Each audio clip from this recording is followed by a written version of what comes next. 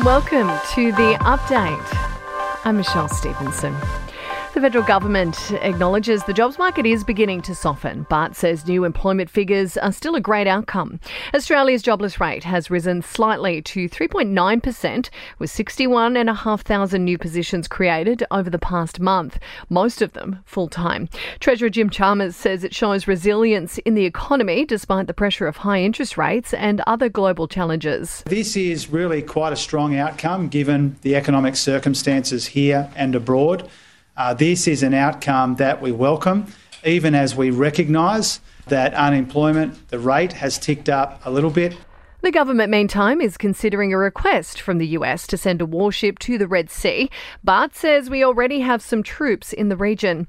Commercial vessels on the key trade route through the Middle East are being attacked by Iran-backed militants, with the United States assembling an international task force to tackle the issue.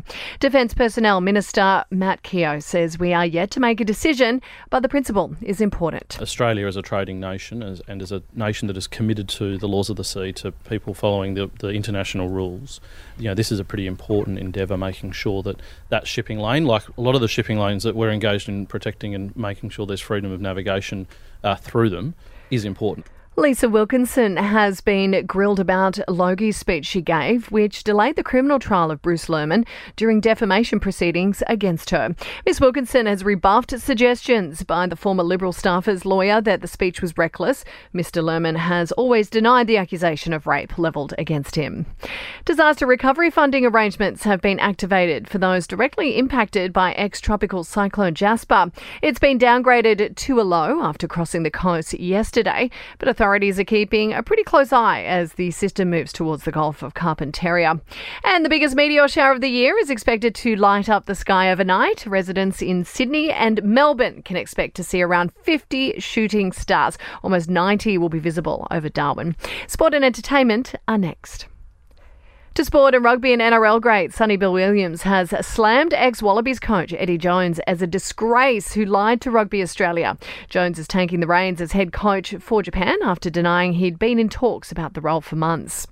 In your entertainment news now, and Selena Gomez has paid tribute to her good friend Taylor Swift on her special day. She shared a sweet pic of the pair to Insta, wishing her a happy birthday while adding, "I love you." Now, Pink has clapped back at a troll that told the singer that she got old. The 44-year-old wasn't having it though, saying she doesn't feel her age and still gets to wear a leotard to work. And Sydney Sweeney is keen to make Australia home. The Hollywood star telling Smallsy on air that she's looking at real estate here after filming back-to-back movies.